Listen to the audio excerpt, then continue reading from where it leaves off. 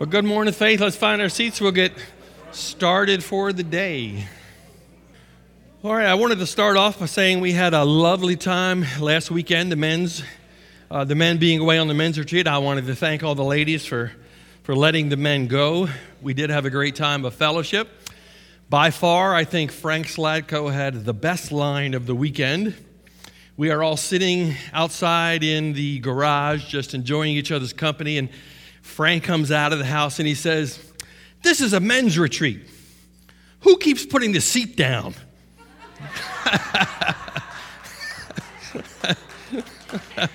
Yeah, that was our reaction too. I love it. Well, welcome back to our series in Genesis, where it all began. We've been trekking through Genesis chapter by chapter, sometimes more, sometimes less, looking at the faithfulness of God as he begins his plan to reconcile not only man, but really all of creation back to himself. God loves to paint pictures in history of what he is doing, of himself. And he does so throughout his word, and he certainly does so here in Genesis and in those whose lives we meet. For us as Christians, this really is where it all began. After spending about half of the book focused on Abraham, Isaac, and Jacob, we turned our attention to Jacob, or Israel's offspring. 4 weeks ago, back in Genesis 37, we began to look at Joseph, Jacob's 11th son, but Rachel's firstborn. As we drop in on his history today, I'm just a little bit conflicted, and here's why. As we get near the end of this journey in the book of Genesis, there's more and more to explain at the beginning of every message to give you adequate background for what we're going to talk about on a given day. And with today's message, I'm kind of going to give up trying to explain all that's happened in the past and just sort of focus a little bit on some of Joseph's life as it's necessary.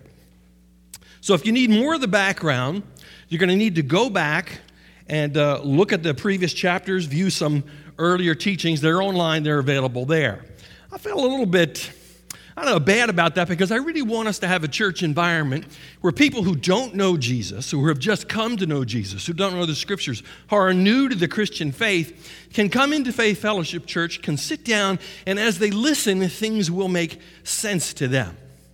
With that in mind, at this point in the book of Genesis, what we're seeing here on Sundays mornings is that God has been moving in the life of Joseph, the son of Jacob, or Israel as his name was changed to be. Understand that the stories we have looked at through the book build on each other. After all, much of Genesis focuses around one man and his descendants, Abraham. In fact, one very practical way to study the book of Genesis is to focus on the 6 main characters we find and how God interacts with them. Our God is a God of relationships with mankind, not only in the book of Genesis, but also in the rest of the Bible. In Genesis, those relations go from Adam to Noah, from Noah to Abraham, from Abraham to Isaac, from Isaac to Jacob, and from Jacob to Joseph. The 6 main characters in Genesis being Abraham, Noah, Adam, Isaac, Jacob, and Joseph. For those who want to catch up, let me remind you can always do so if you missed a message by going to FFC Sermon or sermons.org, where you can listen online, download a podcast, share it with a friend. You can also go to www.ffcph.org, click on the Live tab, and watch a previously recorded message. Let's pray and see what God has for us today. Father, we thank you for your presence with us. We thank you that you have been on every page from beginning to end, and you are throughout your book, that it speaks volumes of who you are, that your power, your presence, your life comes through your words. Father, we thank you that by those words we can find life, that you've given it to us abundantly. Father, we ask for your blessing this morning and our time in your word together. In Jesus' name, amen. Well, today we're going to look at chapters 42, 43, and 44 of Genesis. Sounds a bit aggressive, doesn't it? Well, maybe. But let me put your mind at ease. We're not going to go verse by verse. I'm not sure we've ever actually gone verse by verse on a Sunday morning here. Now, I've been to Bible studies growing up where we went sometimes word by word. And as a teenage boy at the age of 17, I can tell you it felt more like it was going letter by letter. It took so long to get anywhere. So we won't be going to that level of detail. I don't think we need to. I don't think that's why these chapters are here. If we were to just read all 3 chapters, 2,828 words in the NIV translation, it would take over 20 minutes at 140 words per minute. By the way, that's my average speaking speed, which is right in line with the national average of 120 to 150. Just a little useless factoid if you happen to need to know one. However, as I read these chapters and reread them, the question I kept coming back to is this: why are these chapters here? Why are these chapters here? Are they necessary to the story? I'm asking all the normal study questions that I would ask as I read the chapters: who, what, when, where, how, and why. And it didn't occur to me really until yesterday afternoon that these chapters are vitally important. Why? Because they show the fulfillment of God's plan and promise to Joseph, and ultimately to Jacob and Abraham. They are here to show how God made Joseph's dreams come true. Sounds funny considering Joseph's story. Remember, we've been trekking our way through Genesis, and what we've been looking at is the faithfulness of God, that he always does what he says. There are also a lot of other tidbits that we can glean on all the way, so we'll try to pick up a few of those as we go. Well, question, Jim, what dreams are you talking about? And you did say dreams, right? Well, so let's back up a little, and let's get a little background on Joseph's story. Back in chapter 37, we meet Joseph as a 17-year-old tattletale. Tattletale? Yeah, tattletale. The epic begins with Joseph as a teenager. He's shepherding his father's flock with his older brothers Dan, Naphtali, Gad, and Asher. These are the sons of Bilhah and Zilpah. Though full sons, they had at best a secondary status in Jacob's affection. Right off the bat, we can see trouble brewing. Joseph, a young man of 17, was tending the flocks with his brothers, the sons of Bilhah and the sons of Zilpah, his father's wives. And he brought their father a bad report about them. Now, that word used here for report has a connotation of being slanderous. Slanderous? Yeah. So it seems that Joseph wasn't above stretching the truth a little bit to take advantage of his father's affections. You see, Joseph wasn't always the saint that we make him out to be. Now, being Dad's favorite, he knew his dad would believe him. So much so that his dad made him, not gave him, but made him, also gave him, but made him a coat as a gift that set him apart. We're talking extra special, just for him. And the brothers, we are told, hated his guts. Now, I'm paraphrasing, but that's the gist of it. They hated his guts. But God was providentially bringing about Joseph's rejection so that Joseph himself might ultimately be used to save his people. Understand that while God is not the author of sin and evil, he has no problem using our own nature and our own choices to accomplish his ends. And so God choreographs Joseph's rejection in 2 ways. First, by his father's favoritism, seen in Joseph's special coat, and that he used him to spy on his brothers. And second, by God giving him a dream of his own future exaltation. Let's take a quick look at both of his dreams. Back in Genesis 37, first dream, Joseph had a dream. And when he told it to his brothers, they hated him all the more. He said to them, "Listen to this dream I had. We were building sheaves of grain out in the field when suddenly my sheaf rose and stood upright while your sheaves gathered around mine and bowed down." His brothers said to him, "Do you intend to reign over us? Will you actually rule us?" And they hated him all the more because of his dream and what he had said. Then he had another dream, as if one wasn't enough, and he told it to his brothers. "Listen," he said, "I had another dream. And this time, the sun and the moon and 11 stars were bowing down to me." When he told his father, as well as his brothers, his father rebuked him and said, "What is this dream you had? Will your mother and I and your brothers actually come and bow down to the ground before you?" His brothers were jealous of him, but his father kept the matter in his heart. But Jim, these are just dreams, right? I mean, I have dreams all the time. They don't mean anything, except perhaps that I shouldn't have eaten that bratwurst with chili and onions right before I went to bed. Not a good idea. Or are you telling me that my dreams are God speaking directly to me? Well, you have to understand that God spoke to Joseph in a very special way through his dreams. Now, it's important to remember that throughout the Bible, there is a progression in the way in which God communicates to mankind. Hebrews says this clearly, Hebrews 1:1-2. Long ago, God spoke in many ways to our fathers through the prophets, in visions, dreams, and even face to face, telling them little by little about his plans. But now in these days, he has spoken to us through his Son, to whom he has given everything, and through whom he made the world and everything therein. God used multiple ways of communicating direct revelation with his people in ancient times, in visions, dreams, even face to face. One example of this is how God revealed his future plan for Joseph in a dream. So here's what's being said. There's a progression in the Bible of how history unfolds and how God relates to us. And God used a remarkable diversity of ways to communicate to his people. In these days, our days, the days after Jesus came to earth, was born, died, and rose again, he has used one particular and final way to communicate, and that is through his Son. We have the clearest possible communication from God in Jesus Christ. All that God promised to us and all that he requires of us is made known in Jesus, whom we know through the Scriptures. So Christians should not be worried about or trying to interpret their dreams. Trust me, it's probably something you ate. Now, can I limit God? No. But I can read the Scriptures and see that dreams are no longer the way in which he communicates. If you want to know what God is saying, read your Bible.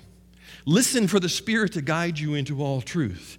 And any other experience you might have, nudges, urges, feelings, inklings, indigestion, should be tested against the bar of Scripture. God will never say something contrary to what he has written in his word. But in those early days, there was no Bible. God made himself known by appearances called theophanies. And in this story, God spoke through dreams. The point of Joseph's dreams is very simple. God would lift Joseph up above his brothers and family, and that is exactly what happens. Joseph, who they despised, becomes the one on whom their hopes depend. The whole point of this story is to direct our attention to a greater son who was loved and favored by God his Father, the one who would be despised and rejected by all, betrayed and sold for silver. Joseph was sold into slavery for 20 pieces of silver by his brothers. Jesus Christ was sold into the hands of the Pharisees by a friend, enemy Judas, for 30 pieces of silver, the one he dipped bread with, who he had an intimate meal with the other disciples. Joseph went down to prison and was exalted to second in command of all Egypt. Jesus was the one who would go down to the lowest point, into hell itself, and then be exalted to the highest place, breaking open the gates of hell. And heaven and earth are now at his feet. Jesus Christ is the despised and rejected one, the hope of all who bow before him. He is the one to whom Joseph points. Now understand, these dreams come to Joseph with all the force of the Word of God. God was revealing the future to Joseph. The impact of this on his heart must have been extraordinary. You have to understand, Joseph was not in a position of waking up in the morning, peering over his cornflakes and saying, "Man, I had the strangest dream last night. I wonder what it meant." When we were first married, my wife used to talk in her sleep. And sometimes she would be sleeping and I'd carry on a conversation with her. And I knew she was in distress. And I'd say, "What's going on?" And she says, "There's a giant chicken chasing me." And if it wasn't a giant chicken, there's a massive roll of toilet paper chasing me through the streets. And I have no idea what those dreams meant. I don't want to know. No, God, Joseph said, he spoke to me last night and he showed me what will come to pass. Now, it has often been suggested that Joseph should have kept his dreams to himself. It's easy maybe to point to him as someone who's arrogant, self-opinionated, overbearing, maybe a little narcissistic at times. But Joseph's dreams were the word of God, not only for him, but for his whole family. How could he possibly keep it to himself? Mind you, it didn't do him any favors to share it. Telling the word of God was very costly for Joseph. Speaking and telling the word of God may be very costly for us as well. First, his brothers hated him because he was loved and favored by his father. And then they hated him even more because he was loved and favored by God. You see that in verse 8. When Joseph told them the dream, his brothers hated him even more for his dreams and for his words. They said to Joseph, "Do you intend to reign over us? Will you actually rule us?" What they were saying is, never in a million years. No way, Jose. Fat chance. Not over my dead body will that happen. And yet the whole story is given to show us that the one they despise becomes the one on whom all their hopes depend. They will come to see that their lives and futures will be in the hand of this loved and favored Son, as ours are in the hands of Jesus Christ. What God does here is a thing of beauty, and it shouts of Jesus Christ from beginning to end of the story. It's a picture that God has painted for us in history to see, to appreciate, to enjoy, and to praise him because it's there. God spoke to Joseph in a second dream, confirming the same revelation that he would be lifted up, not only over his brother, but over his parents too. Again, Joseph tells the dream, and you can imagine Jacob saying, "Oh no, here we go again." So his father rebuked him. But then we have this fascinating comment in verse 11. Joseph's brothers were jealous of him, but his father kept the saying in mind. What if this is really true? What if God is really in this?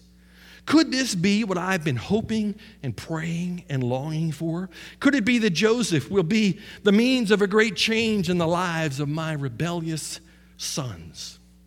What was going on with these guys anyway? What was their great sin? I think their sin was not only jealousy, but also envy. True story.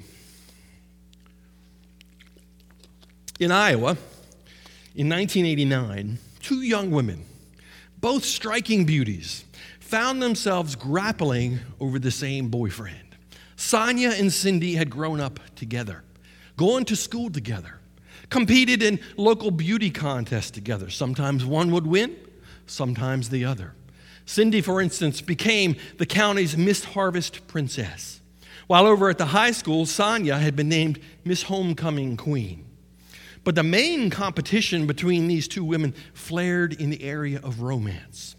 It happened that both were in love with Jim, a strapping young man, and the most promising in the area. Must be the name, what can I say? I have no idea what Jim thought of this spectacle of the two beautiful women fighting over him. Maybe he found it embarrassing. Maybe he blessed it with all that was within him. But in any case, Jim lived in Iowa, not Utah. So Jim had to choose. He couldn't have them both. And so he quit Cindy for Sonia, announced that they planned to get married. When Cindy heard the news, she felt as if she had been stabbed. She felt spasms of pain and envy and rage and jealousy, as if Jim and Sonia were trying to twist some primitive knife between her ribs. Cindy wasn't used to disappointment, and she had no idea where to buy an antidote for that.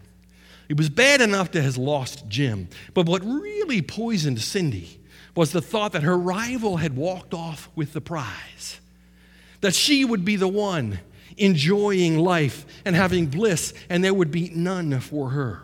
So Cindy killed Sonia. One September night in Iowa, Miss Harvest Princess strangled Miss Homecoming Queen with a leather belt and left the whole community choking with grief.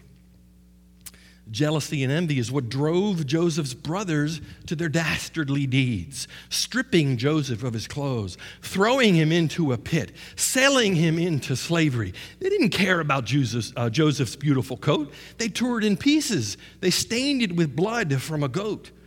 They resented Joseph having the coat, the dream, the favored place at all, any of it, all of it, and they didn't have any of it themselves. And even more, they resented him as a brother. Well, in order for this promised nation, this covenant community to gather and survive, God was going to have to change his brothers through Joseph's testing. Now, as always, God's word is packed full of stuff for us to see. We won't be able to see all of it and apply it all. We'll do what we can cover. So how was Joseph going to be instrumental to bring his family back together? How will God make his dreams come true? Well, number one, if anyone should have been jaded by the hand that he was dealt, it was Joseph. Forget the family. What about me? What are you doing for me? Joseph wasn't without some early culpability, but he had a rough go of it. I have a dream. High point. At 17 years old, sold into slavery by his brothers, his own flesh and blood, who actually started off wanting to kill him. Low point. Rising to become Potiphar, his master's most trusted slave and servant, with free reign over everything in Potiphar's house except his wife. High point. Being falsely accused of assault by that same wife and being thrown into jail to rot. Low point. Rising again in jail to a trusted place for the jailer. High-ish point. He was still in jail. Only to interpret the dreams of Pharaoh's cupbearer and be forgotten by the same cupbearer. Low point. And finally to be exalted to second in command in all of Egypt. High point. What a roller coaster. A 22-year-long ride, 250 miles from home. Why me, Lord? I've done everything right. Why is this happening to me? What did I do to deserve this? Joseph could have legitimately asked those questions, and no one would have faulted him. Yet Joseph never lost sight of the God who gave him his dreams. He remained faithful in spite of the ups and downs. One can only hope that his dad spoke to him of El Bethel, the God of the house of God, that he had met on his journey, that had been so faithful to him. Somehow he trusted God to fulfill his dreams. We know this because in next week's section, chapter 45 and 6, he reveals what God was doing behind the scenes, a peek behind the curtain, if you will. Somehow he has a sense of what God is doing and explains why Joseph didn't go all vindictive on his brothers. We may not always get to see behind the curtain, but we can trust the God who gives us these words. Paul says in Romans 8, "What then shall we say in response to these things? If God is for us, who can be against us? He who did not spare his own son, but gave him up for us all, how will he not also along with him graciously give us all things? Who will bring any charge against those whom God has chosen? It is God who justifies." But back to our story. What an opportunity. Here is Joseph faithfully serving God where he has put him. And who should show up but his backstabbing, conniving brothers? I smell revenge in the air. What an opportunity to get even, to get back. Well, Joseph doesn't go vengeful, but he sure fakes it pretty well. Read the stories, you'll see. Joseph did not let hardship harden his heart. Well, let's take a look. Now, Joseph, chapter 42, was the governor of the land, the person who sold grain to all its people. So when Joseph's brothers arrived, they bowed down to him, with their faces to the ground. As soon as Joseph saw his brothers, he recognized them, but he pretended to be a stranger and spoke harshly to them. "Where do you come from?" he asked. "From the land of Canaan," they replied, "to buy food." Although Joseph recognized his brothers, they did not recognize him. Then he remembered his dream about them and said to them, "You are spies. You have come to see where our land is unprotected." But they replied, "Your servants were 12 brothers, the sons of one man, who lives in the land of Canaan. The youngest is now with her father, and one is no more." He remembered his dreams. Do you remember his dream? Let's take a look back there. "I had another dream, and this time the sun and the moon and 11 stars were bowing down to me." How many stars? 11. When Joseph had the dream back in Canaan, he only had 10 brothers. Sorry, ladies, sisters don't count. When you're counting people in the Old Testament, you have to take that up with God when you see him. Jacob had an older sister named Dinah. Here are only 10 brothers. The dream needs 11 to be fulfilled. And so Joseph begins a testing of his brothers to see if they're still the jealous, envious, loathsome brothers that he knew 22 years ago. They had oppressed him, now he oppresses them. They had accused him of spying, now he accuses them. They had thrown him into a pit, now he throws them into prison. And most of all, he calls to bring their youngest brother, who now occupies the place in his father's heart that was once his. And this is how you will be tested, Joseph says. As surely as Pharaoh lives, you will not leave this place unless your youngest brother comes here. Send one of your number to get your brother. The rest of you may be kept in prison, so that your words may be tested to see if you are telling the truth. If you are not, then as surely as Pharaoh lives, you are spies. And he put them all in custody for 3 days. 3 days ought to chill them out. I've never spent any time in jail, but I bet you it chills you out a little bit, sobers them up. And it did. After 3 days, Joseph says to them through an interpreter, "Do this and you shall live, for I fear God." Not just any God. He references their God, Elohim. He's doing a major mind job on his brothers. On the third day, Joseph said to them, "Do this and you will live, for I fear God. If you are honest men, let one of your brothers stay here in prison while the rest of you go and take grain back for your starving households. But you must bring your youngest brother to me so that your words may be verified and that you may not die." This they proceeded to do. How does he know our God? They had to be wondering. And it is after this encounter that we see his brothers' hearts begin to change as they own up to their past sins, and it moves Joseph to tears. They said to one another, "Surely we are being punished because of our brother. We saw how distressed he was when he pleaded with us for his life, but we would not listen. That's why this distress has come on us." Reuben replied, "Didn't I tell you not to sin against the boy? But you wouldn't listen. Now we must give an accounting for his blood." They did not realize that Joseph could understand them, since he was using an interpreter. Notice, Joseph is no longer the dreamer. Joseph is our brother. It moved Joseph to tears, but not enough for him to go easy on them. Joseph has to be sure. So he takes Simeon and he binds them in their presence and he sends them packing home to get Benjamin.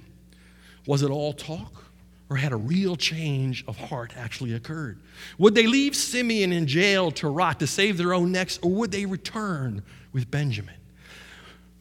What would they do when they found that all their money had been put back into their saddlebags? Surely when they come back, they would be treated as thieves. What are they going to do? There's lots more detail, but we won't have time to go into it all. So I encourage you to read these chapters on your own. And I hope you do. I hope you read them, reread them, reread them, and you will begin to see what comes out of these chapters of Joseph's story that God has for you. And as you'll do, you will see the change of heart that not only takes place in Joseph's brothers, but also in Jacob. Jacob has to once again let go and let God, if you will. And so he sends Benjamin to Egypt with his brothers. He is faced with the very real prospect of losing him and Simeon like Joseph. Remember, he doesn't know Joseph is alive. And it is here in chapter 43 and 44 that a true transformation takes place. All 11 brothers are present. The first dream has been fulfilled, and all that remains is for his father to come as well. If you want to see that happen, come back next week. But before anything else, Joseph has one final test to see if his brothers have truly changed. In order to be sure, he sets a trap for Benjamin that he knows will be the tipping point for his brothers. As his brothers, all 11 of them, prepare to go home, Joseph stashes his own silver cup in Benjamin's sack before they leave. Now Joseph gave these instructions to the steward of his house: "Fill the men's sack with as much food as they can carry. And put each man's silver in the mouth of his sack. Then put my cup, the silver one, in the mouth of the youngest one's sack, along with the silver for his grain." And he did as Joseph said. As morning dawned, the men were sent on their way with their donkeys. They had not gone far from the city when Joseph said to his steward, "Go after those men at once, and when you catch up with them, say to them, 'Why have you repaid good with evil? Isn't this the cup my master drinks from and also uses for divination? This is a wicked thing that you have done.'" The brothers are so sure of their innocence that they pledge that whoever has the cup will be put to death. This is how sure none of them have it. If any of your servants is found to have it, he will die, and the rest of us will become our Lord's slaves. Very well then. This is Joseph's servant. He said, let it be as you have said. Whoever is found to have it will become my slave. The rest of you will be free of blame. With full dramatic effect, they proceed from the oldest brother to the youngest brother, opening sack after sack after sack, working their way down the line. I can imagine the tension in their hearts as they went from sack to sack. Maybe their hearts were lightened as they went through. Number 10, number 11, nobody's got it. We're almost in the clear. Or maybe it was the other way. Oh, I hope it isn't Benjamin. I hope it is. Will they, and sure enough, when they open Benjamin's back, there it is. The stolen cup is in his sack. Will they cut their losses to save their own skins? After all, we have Simeon back. It's not a total loss. What's the outcome going to be? Well, this is Judah speaking to Joseph. And here is what he has to say, the last 4 verses of chapter 44. So now, if the boy is not with us, when I go back to your servant, my father, Judah is speaking to Joseph, and if my father, whose life is closely bound up with the boy's life, sees that the boy isn't there, he will die. Your servants will bring the gray head of our father down to the grave in sorrow. Your servant guaranteed the boy's safety to my father. I said, if I do not bring him back to you, I will bear the blame before you, my father, all my life. Now then, please, let your servant remain here as my Lord's slave in place of the boy, and let the boy return with his brothers. How can I go back to my father if the boy is not with me? No, do not let me see the misery that would come on my father. What a change of heart. And it only took 22 years. Are you willing to wait for God to work on his timetable? I know it can be hard, I really do. Most of you know that we have a younger daughter who has walked away from faith. Pray for her. Pray for her and her boyfriend. They are genuinely seeking, and we have lots of conversations. Our greatest dream is to see both of them here, knowing God, seeing God change their hearts. I'd rather it was on my timetable and not God's. 22 years is a long time to wait. Well, let's wrap it up. Here's what I want you to take away from these 3 chapters today. Number 1, if you want God to make your dreams come true, number 1, they've got to be God's dreams, aligned with what he's doing. They need to be his dreams. And like Joseph, you need to trust God through the ups and downs. He's with you in the ups. He's with you in the downs. Even when I walk through the valley of the shadow of death, as Joseph would say, you are with me. You may not be able to see what is going on behind the curtain, and so you need to lay claim to this promise that Paul gives us. He says, and we know that in all things God works for the good of those who love him and who are called according to his purpose. If those 2 things describe you, God is working on your behalf. And number 2, sometimes change takes time in those we love the most. It took 22 years for Joseph's brother to have a true change of heart. Hang in there. Your behavior and testimony may very well win them to Christ, and a real change in their hearts will take place before your very eyes. I want to finish this morning with this prayer from Paul's letter to the Ephesians. Ephesians 3:14-21. When I think of the wisdom and scope of his plan, I fall down on my knees and I pray to the Father of all the great family of God, some of them already in heaven and some down here on earth, that out of his glorious unlimited resources, he will give you the mighty inner strengthening of his Holy Spirit. And I pray that Christ will be more and more at home in your hearts, living within you as you trust him. May your roots go down deep into the soil of God's marvelous love. And may you be able to feel and understand, as all God's children should, how long, how wide, how deep, and how high his love really is. And to experience this love for yourselves, though it is so great that you will never see the end of it or fully know or understand it. And so at last you will be filled up with God himself. Now glory be to God, who by his mighty power at work within us is able to do far more than we would ever dare to ask or even dream of, infinitely beyond our highest prayers, desires, thoughts, or hopes. May he be given glory forever and ever through endless ages because of his master plan of salvation for the church through Jesus Christ. Faith Fellowship, we serve an awesome God. Amen? Know that God is for you, not against you. Have a good day in Jesus. Amen. You're done.